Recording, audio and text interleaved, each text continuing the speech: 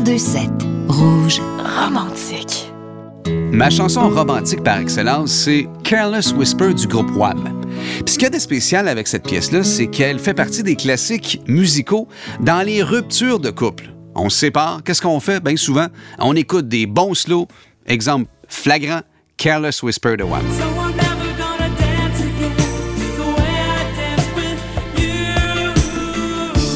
Puis dans la vidéo, on voit d'ailleurs un homme qui est joué par George Michael qui est pris de remords au sujet d'une relation extra-conjugale. Mais au-delà de ça, c'est le saxophone.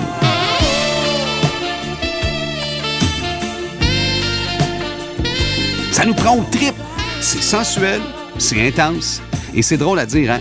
Mais si vous voulez réussir une soirée en couple avec fondue, vino, il faut absolument ajouter du Wham avec Careless Whisper. Ça revigore le couple. Essayez ça en fin de semaine. Careless Whisper de Wham.